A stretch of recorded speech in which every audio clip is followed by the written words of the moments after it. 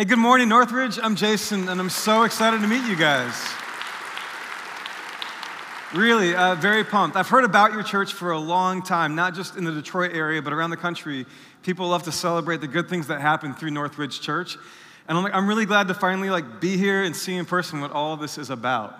I know the guest speaker thing can be a bit like a blind date. Kind of awkward. Like, I hope that you like me. I hope I like you, you know? But you look good, so that's a good start. So the thing about it, though, is we have to begin with a difficult word, which is kind of awkward, but I wouldn't have integrity if I didn't just start here. I said that people talk about you have this great reputation, not just in Detroit, but around the country, and that's true mostly. And just to be more direct about it, your pastor, Brad, has this great reputation, mostly. But there's this rumor swirling that there's a little bit of untruth that has slipped into his teaching and slipped into this church. And I wouldn't have integrity if I didn't just set the record straight about what is true about God and the world that we live in this very particular way. So I came from South Bend, Indiana, to clarify for the people of God at Northridge Church that God's favorite team in the world is the Fighting Irish of the University of Notre Dame. There's got to be like two of you that are with me on that. Come on. Right there, I got a couple of hands. Yeah, you are my brave friends here. That's awesome. I'm just kidding. I'm really, really grateful to be here. And what better way for us to get started than just get to know each other a little bit. I'm from South Bend, Indiana. Grew up there most of my life. South Bend? Yeah, awesome. Right on. Yeah, you and me. And anyway, I spent 13 years at this really wonderful church called Granger Community Church, where I did a little bit of everything over the years. And then a little over a year ago, started setting out on this brand new adventure that God had called me to, which is to put a new church right in the heart of the city of South Bend. Now, South Bend and Detroit share a little bit of story because like Detroit, South Bend's an automobile city. In South Bend, it was the Studebaker family who started with wagons. And around the turn of the 1900s, they heard about these crazy people in Detroit who were making horseless wagons, otherwise known as cars. And so they turned the Studebaker Wagon Company into the Studebaker Car Company. And from then until the 1960s, it was the economic engine that drove everything in South Bend. Employed 30,000 people in a town with like 100,000 people. So in the 1960s, when the lights went out on Studebaker, the lights kind of went out on our city. And for the last 40 years or so, it's been a really challenging era for the city of South Bend. But in the last 10 years, there's been a ton of new energy, a ton of revitalization.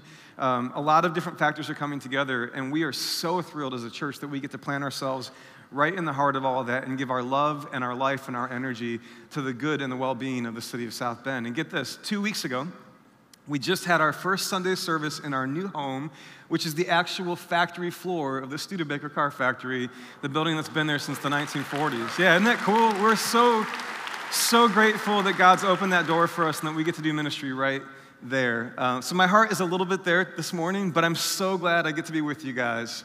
And I want to tell you a story. I want to take you back to the college years for me. Right after high school, I go to college, and I'm mostly really excited the way that you are when you go to college, and there's new things and new friends waiting for you.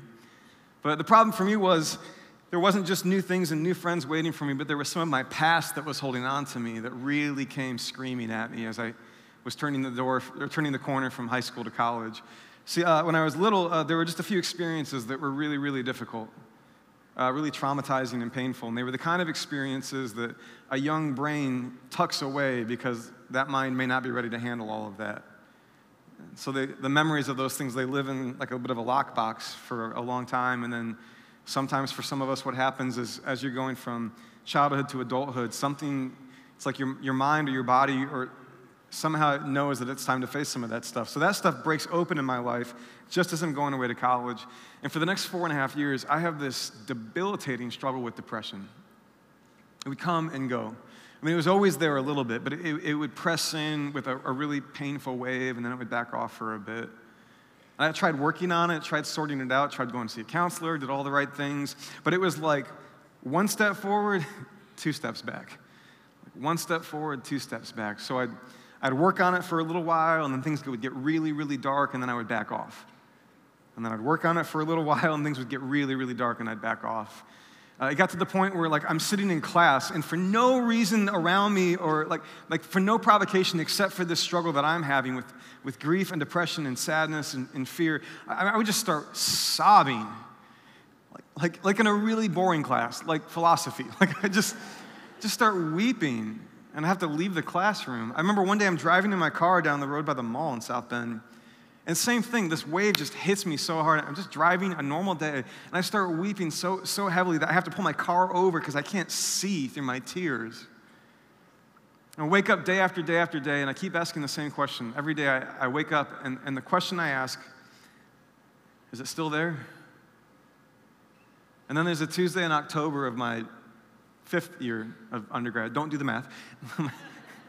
And I wake up on that Tuesday in October, and I ask the same question I'd asked every other day, is it still there? And the answer was the same. Yeah, that cloud, that wave, that depression, that grief, it's still there.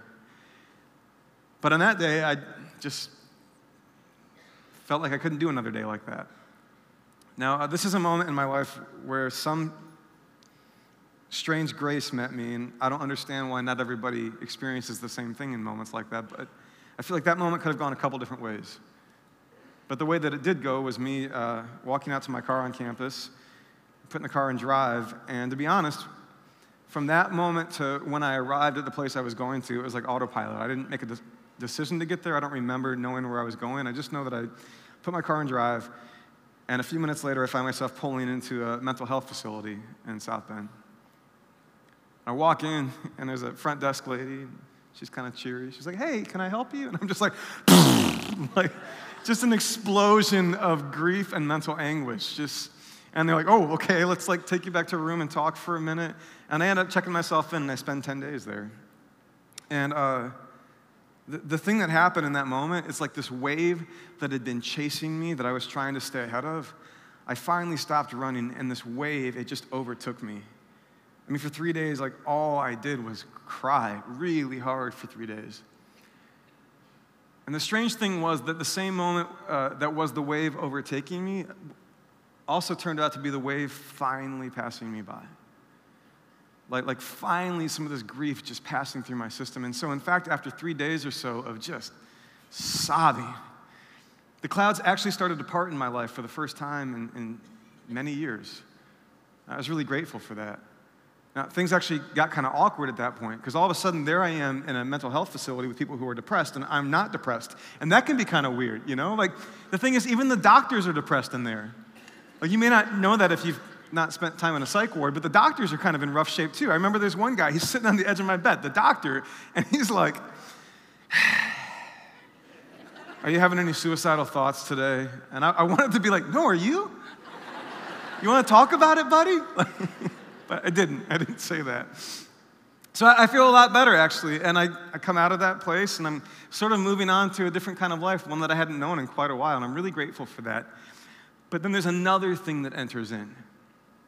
After the hospital, after the clouds part, I start getting angry, confused, frustrated. I start reflecting on this difficult question, which is like, why did God have to let it hurt so bad? Why did God let it hurt so bad? I mean, I did everything right, you guys. I went to a Christian college, for Pete's sake. Like, my buddies from high school, they go to IU, they're getting hammered on the weekends. I'm in the prayer chapel on the weekend, you know what I mean? Like, I'm going to the counselor, I'm reading the Bible, and I'm praying every day for like 4.5 years. Like, could we just deal with this? Why did it have to hurt so bad? There was embarrassment involved. So I go to this Christian college, and I'm the chapel band piano player. Impressed, I know you are.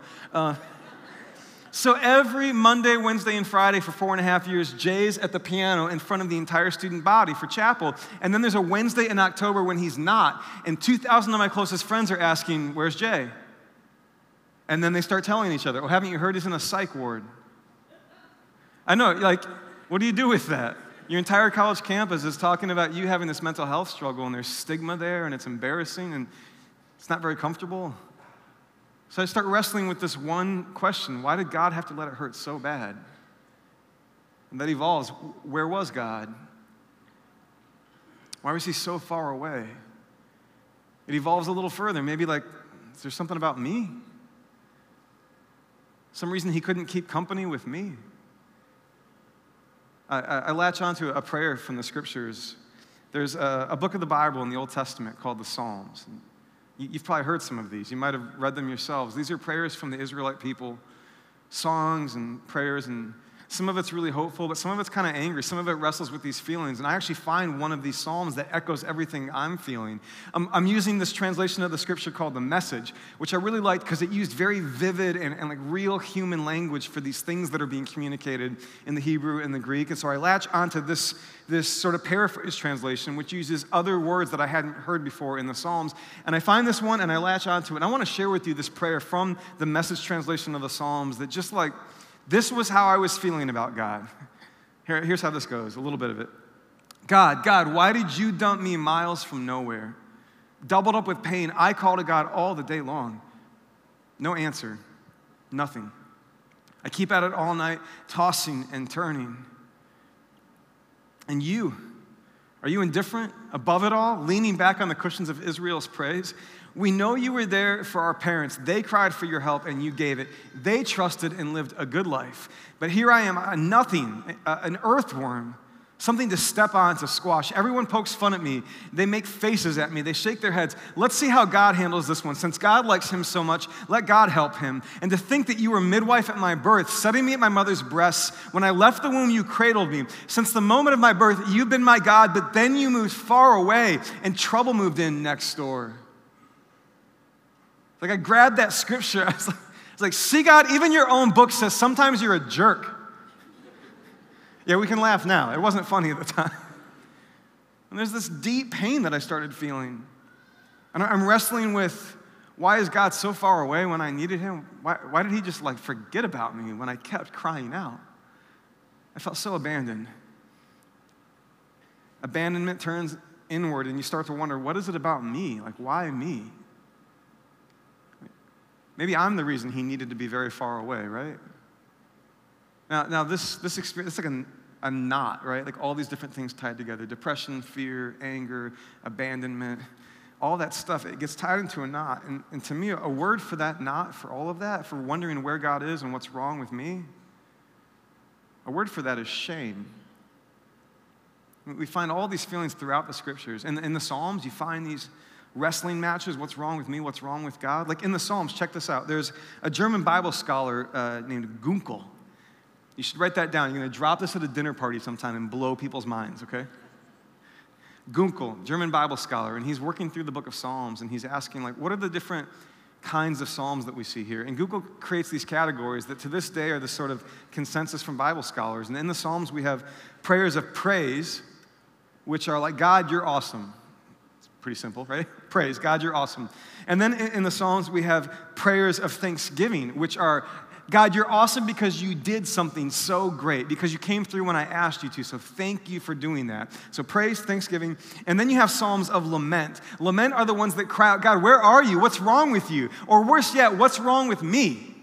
The Psalms of lament, they hang their head, they bleed, they ache, they scream.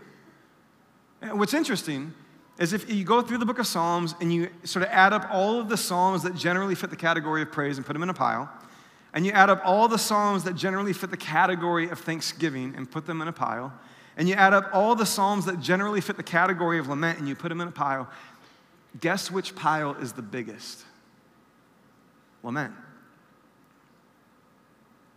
This grappling, this wrestling, this aching, this screaming, this God, where are you? Why are you not here? This, might I be the reason that you're not here? It's something the scriptures wrestle with deeply. In fact, it shows up in the very, very first story in the Bible about what it means to be human. Some of you know some of this story. We read about Adam and Eve, who are put in the Garden of Eden. Now, Eden, by the way, it means literally the place of abundance or fullness or plenty. Like, I like to picture Whole Foods on somebody else's credit card, right? Just grab all that organic goodness, you know what I'm saying, right? This place of abundance or fullness or plenty. And we read early on in the story of Adam and Eve that there they are in that garden, and it says they're naked and they feel no shame. So we're walking around Whole Foods naked. No, don't go quite that far with it. But think about what that means for a moment. To be naked is to be exposed.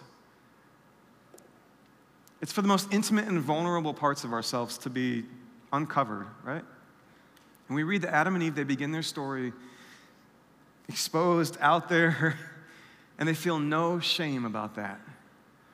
But then the story turns quickly, right? Because God has told them there's this tree with this one fruit that you are not allowed to eat. Everything else, all this abundance, all this fullness is for you, but not the fruit of this tree. And there's a moment for Adam and Eve where there's what God has said, don't eat this fruit, and there's what they see, which is, that looks pretty good.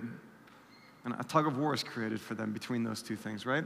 There's what is right, which is to not eat the fruit, but there's what they wanted, which is to eat the fruit. And a tug of war exists there for them, right? And in that battle, they fail. And it's interesting. So right after they eat the fruit that they were told not to eat, we see them covering themselves up. The first thing that happens is they see themselves differently. All of a sudden, they want to cover themselves up. They want to cover up their nakedness, and so they do that. And then they hear God walking in the garden there, and they run and hide from that God. This is shame in the very first pages of the story about what it means to be human. This story knows what it's like to be you and me. Have you ever been there? Have you ever felt that? So for a minute, we should talk about shame. And the way it wars against us, the way it works, and what we can do about it. 3 things you need to know about shame. First thing is this: shame is a liar. Shame is a liar. Think about Adam and Eve for a second. First of all, shame lies to them and takes something good about them and tells them it's bad. So for them to be naked in this story is simply, right, for what God has made to be seen, right? I mean, that's the logic of this. It's simply for what God has made to be seen. But they immediately decide they got to cover it up. It's like shame will take a good thing about you and tell you it's a bad thing. It'll lie to you like that. Like, we could just think of a couple of quick examples from the world that we live in today. Like, maybe you're an introvert in an extrovert's world. There's a lot about like the world in the year 2017, America in the year 2017, social media in the year 2017, that we celebrate extroverted personalities in extroverted ways, right? But you may not be like the life of the party, but you are this quiet contemplative who goes to deep and profound places because of how you've been wired.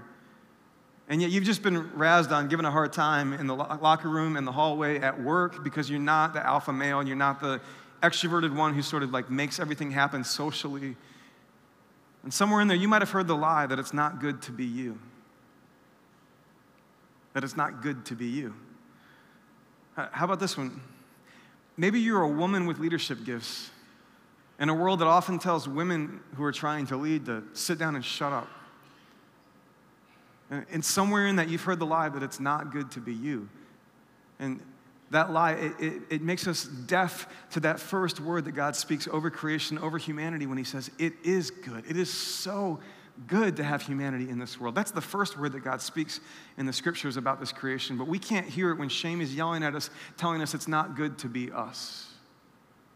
Or shame will lie to you, and shame will take a bad thing that you have done, a disobedient moment. It'll take the thing that you have done, and it will use it to tell you who you are.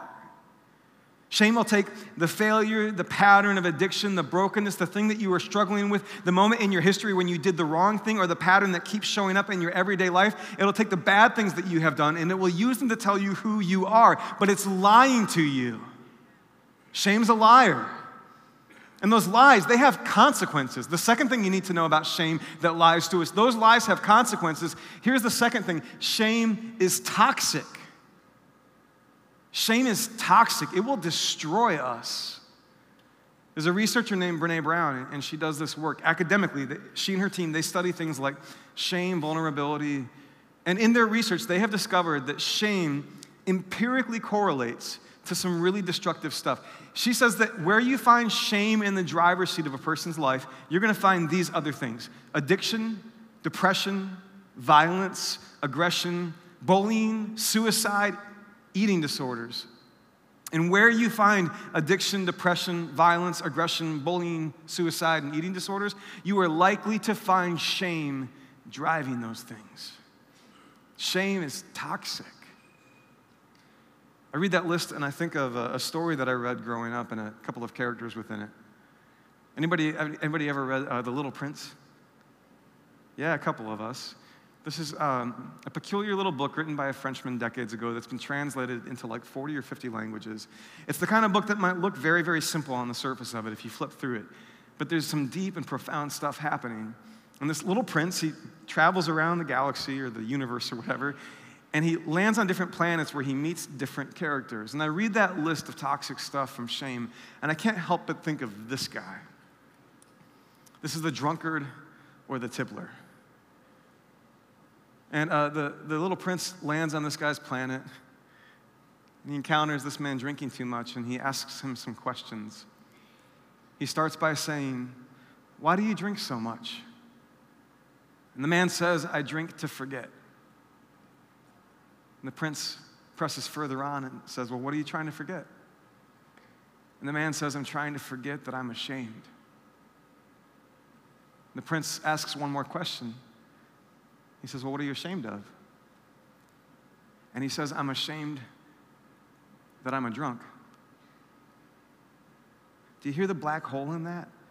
How that cycle will just suck you further and further in? Shame is toxic. One more thing you need to know about shame. Shame is in the system. Shame is in the system. Here's what I mean. Shame's not just something that I carry within me or you carry within you, like an inner reality.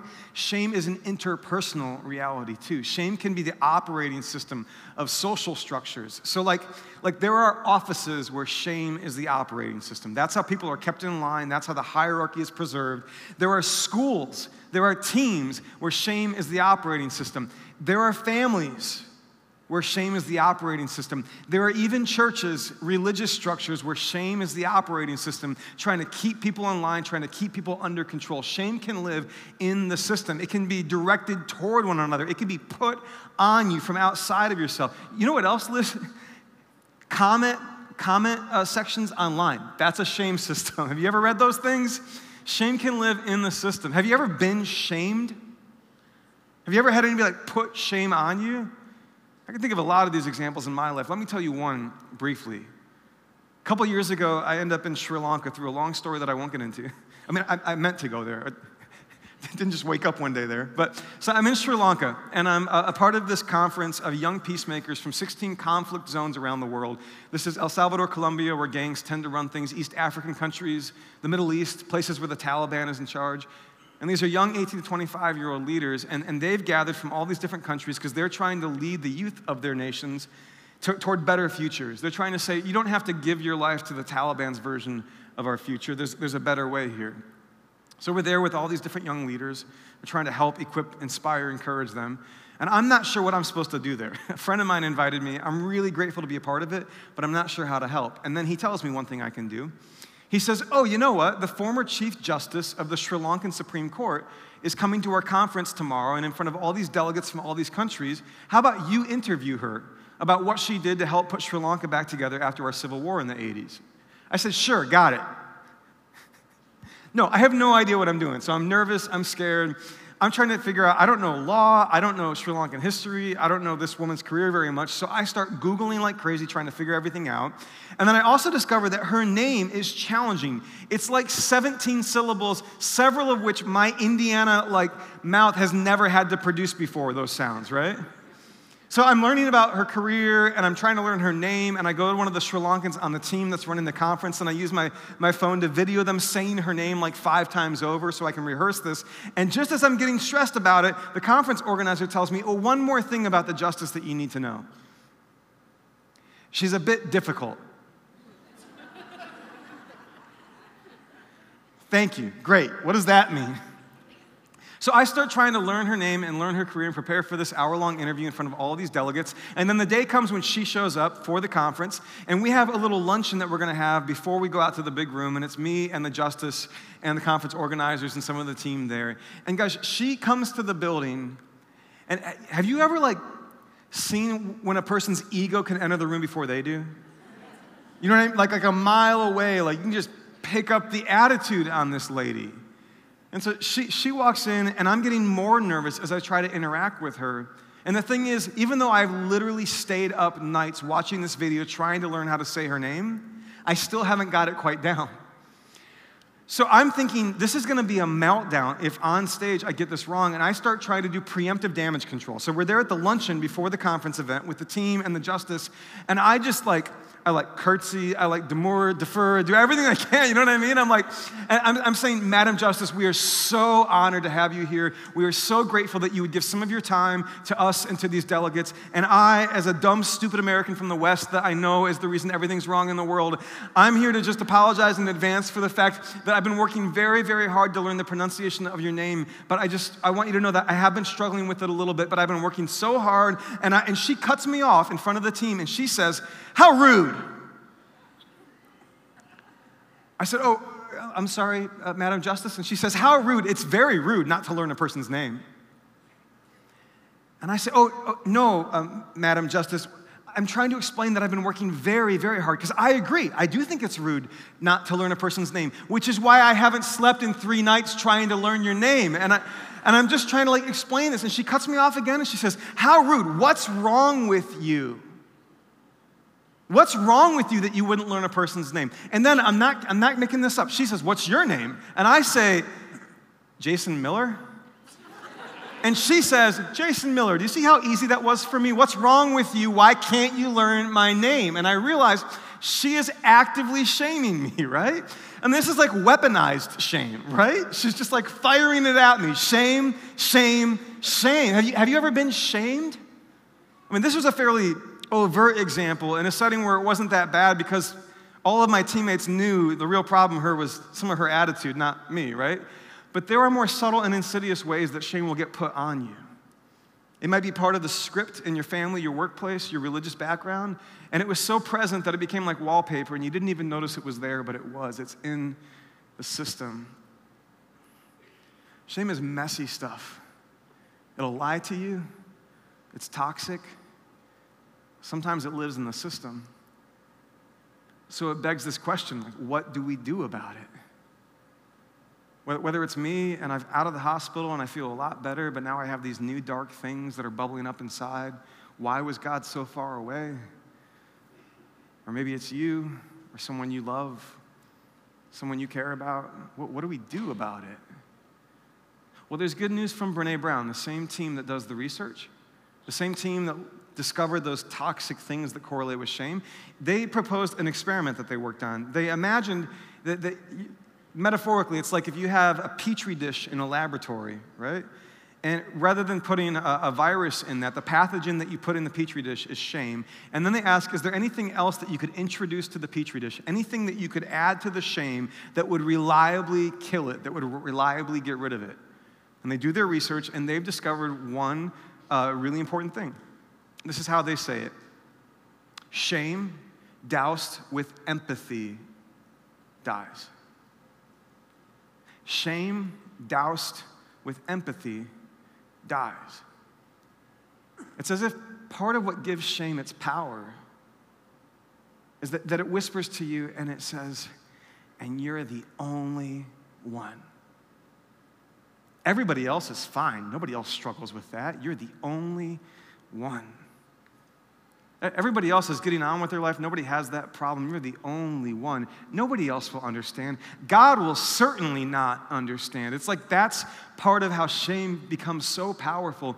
And the researchers discovered that shame doused with empathy, when the voice comes to you that says, oh no, I understand, I'm with you. I've been there too, that's the voice that breaks shame. Remember that psalm I read to you, the angry language, God, you're a jerk. Well, I returned to that psalm again and again in that season of life. I was nursing the wound. I was nursing the grudge, if you will, right? And as I was doing that, I was getting angrier at God, but I was getting more afraid of myself and wanting to cover up, because why would he be so far away unless there's something wrong with me? That would be the only thing I could think of that would explain why he just was nowhere near me when I needed him most. So I'm working my way through the psalm. I write it out in my journal. But there's something familiar about it that I can't quite put my finger on. Something about the language in the psalm, but I didn't recognize it because it was that paraphrase from the Message that sounded a little different from the Bible that I grew up with. And there's something familiar about the number of the psalm, because the psalms, like chapters in the Bible, have numbers. And there's something about the number of the psalm that I'm thinking, why does that seem familiar? And so after weeks of nursing this grudge and growing angrier at God and more afraid of myself, I do what every responsible student does when they're researching, and I Googled it. And I simply Googled the citation, Psalm 22:1. And when I Googled it, the first line of the more traditional reading of the psalm popped up on my screen, and it knocked me over. Because the first line of Psalm 22, this lament of mine, it's often rendered like this: my God, why have you forsaken me?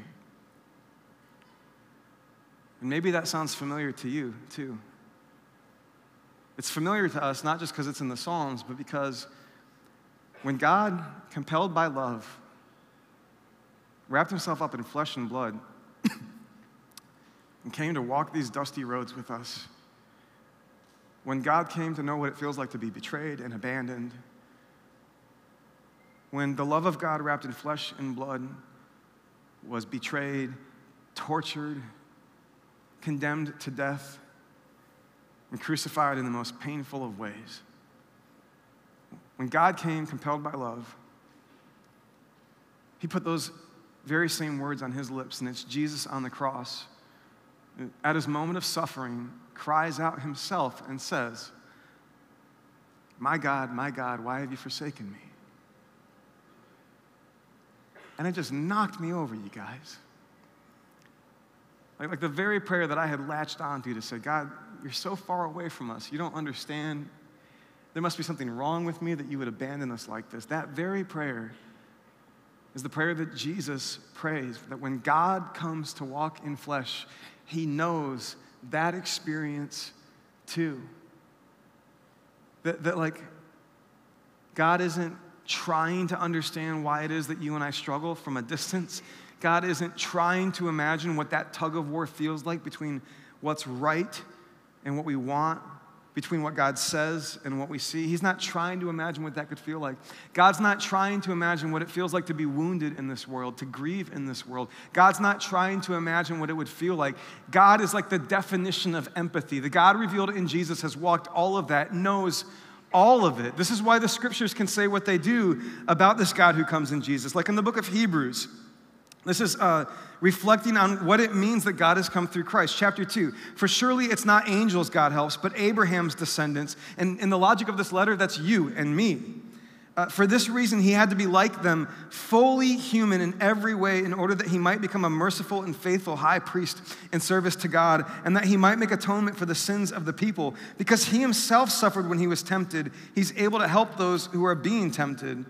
Or chapter 4, therefore, since we have a great high priest who is ascended into heaven, Jesus, the Son of God, let us hold firmly to the faith we profess. For we do not have a high priest who is unable to empathize with our weaknesses, but we have one who has been tempted in every way, just as we are, yet he did not sin. Let us then approach God's throne of grace with confidence. Don't you dare hang your head, so that we may receive mercy and find grace to help us in our time of need. Or how about chapter 12? Let us fix our eyes on Jesus, the author and perfecter of faith, who for the joy set before him endured the cross, scorning its what? Scorning its shame, and sat down at the right hand of the throne of God. In other words, you never have to wonder if God understands. God is not understanding our struggle, our distance, our fear, our feeling of abandonment. Hypothetically, theoretically, vicariously, metaphorically, metaphysically, God walked around in a body and felt how these bodies pull us apart. God walked around in a body and knows the dark nights where you wonder if even God has turned his back because maybe there's something so wrong with you that he couldn't come to you. And he says that has never been the case.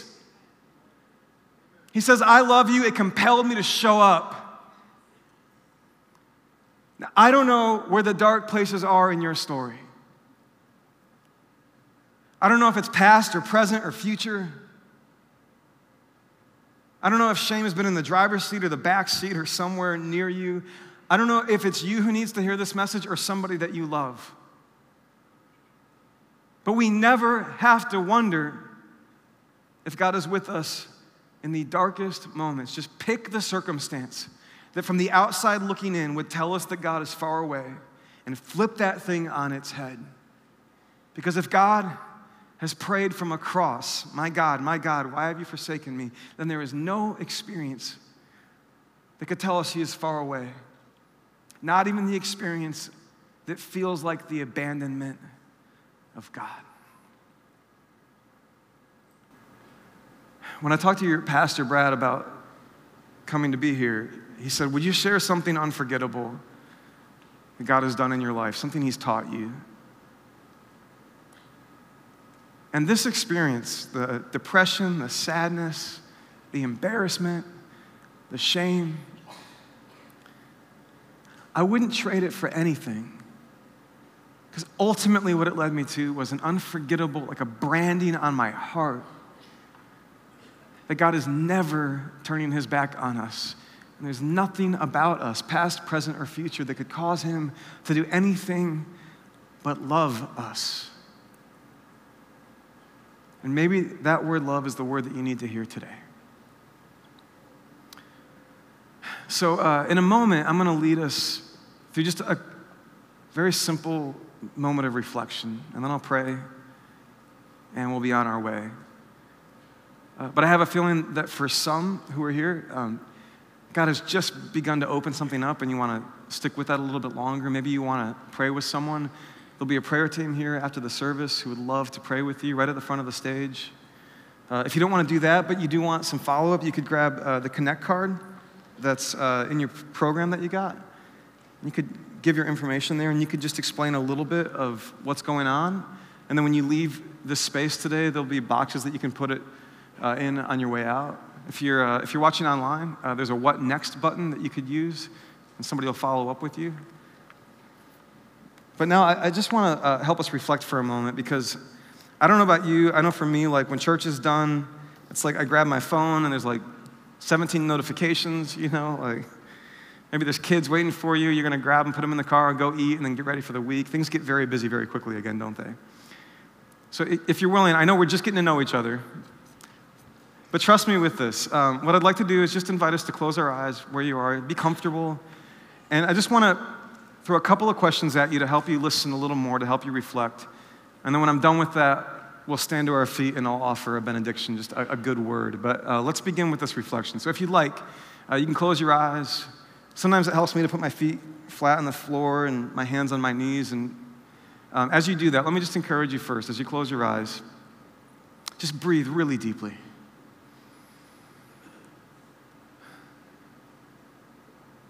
And now, knowing that we are held by the great love of our God, let me just ask you a couple of questions to chew on. Is there anything that you've been hiding? Is there anything that you've been running from?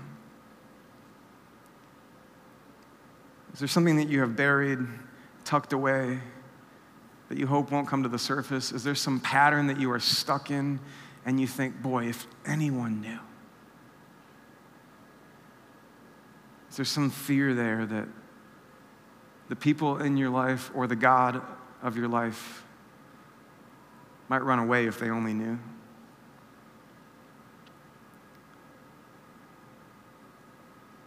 Is there some frustration with God that you need to name? I find that we give ourselves much less permission than the Bible does to express what's real about our lives and our experience of God. Some protest you need to lodge. Maybe the most powerful healing thing in your life would be to finally name the difficult thing that you've experienced with God.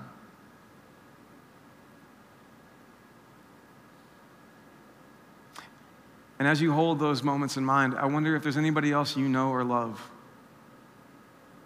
and you've watched them struggling, and you think the first thing they needed was to be told to get their act together, to shape up. They needed some tough love, but maybe what they most desperately needed was to know that God is with them saying, I understand, and to have a friend, a family member who embodies that for them and says, I'm with you and I'm not going anywhere.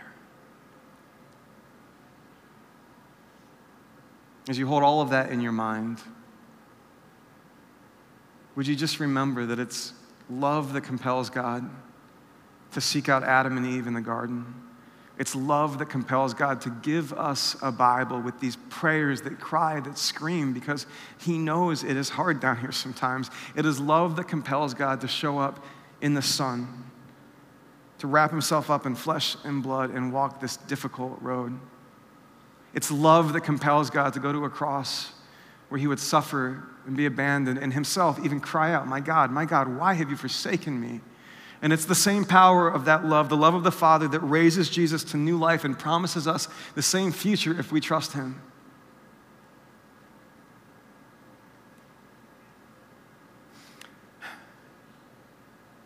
And now I want to look you in the eye as I speak one more word of love. So if you're able, you want to stand to your feet? At South Bend City Church, at our church in South Bend, we call this a benediction. We didn't come up with that word, obviously. But it's just become a really meaningful way for us to look one another in the eye and bless each other in the name of Christ before we go. So Northridge Church, let me look at you as I say this. May you know the God who is with you in the darkest possible moments. And if you can't see God in those moments, may you keep looking at Jesus, because I believe he will reveal himself there.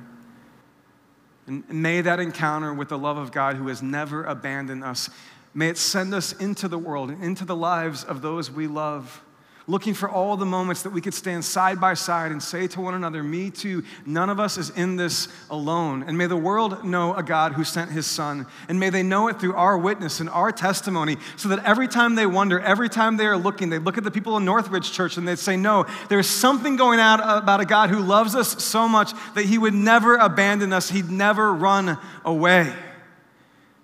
And may we come back from time to time and tell good stories of the God who in us and through us is reaching out and telling the world, I'm with you, I love you, and I understand. We pray in the name of Jesus. And we all said, amen. Thank you for having me, Northridge. Hope I see you soon.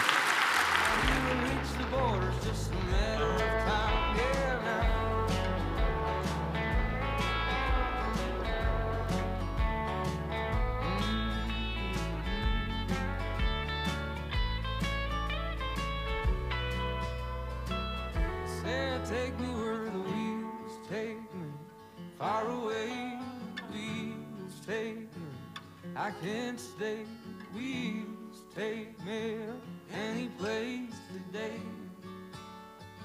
Oh, I'm going to San Diego, here I come, San Francisco, won't be long, Sacramento, oh yeah, in the sun, I just might